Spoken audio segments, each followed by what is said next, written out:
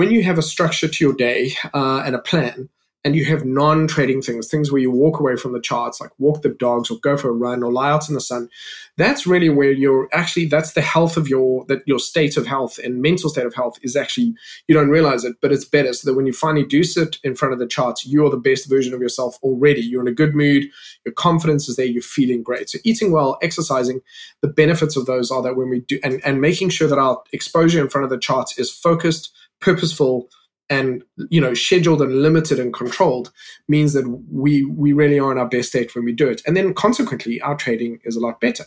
But you do have to be forgiving of yourself, and you need to have a bigger reason. Why are you doing this? It's not just to make money. Because if you don't have the bigger purpose, then you also end up messing around. You fuck around. You just you make money, then you feel like taking a punt because you think you can make it back later. But then 6 months later, you haven't actually really progressed because you just keep fucking around.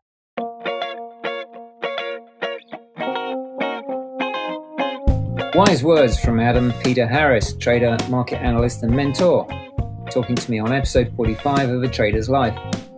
Originally from South Africa, where he used to work in animation, Adam is now based just outside of London in the UK.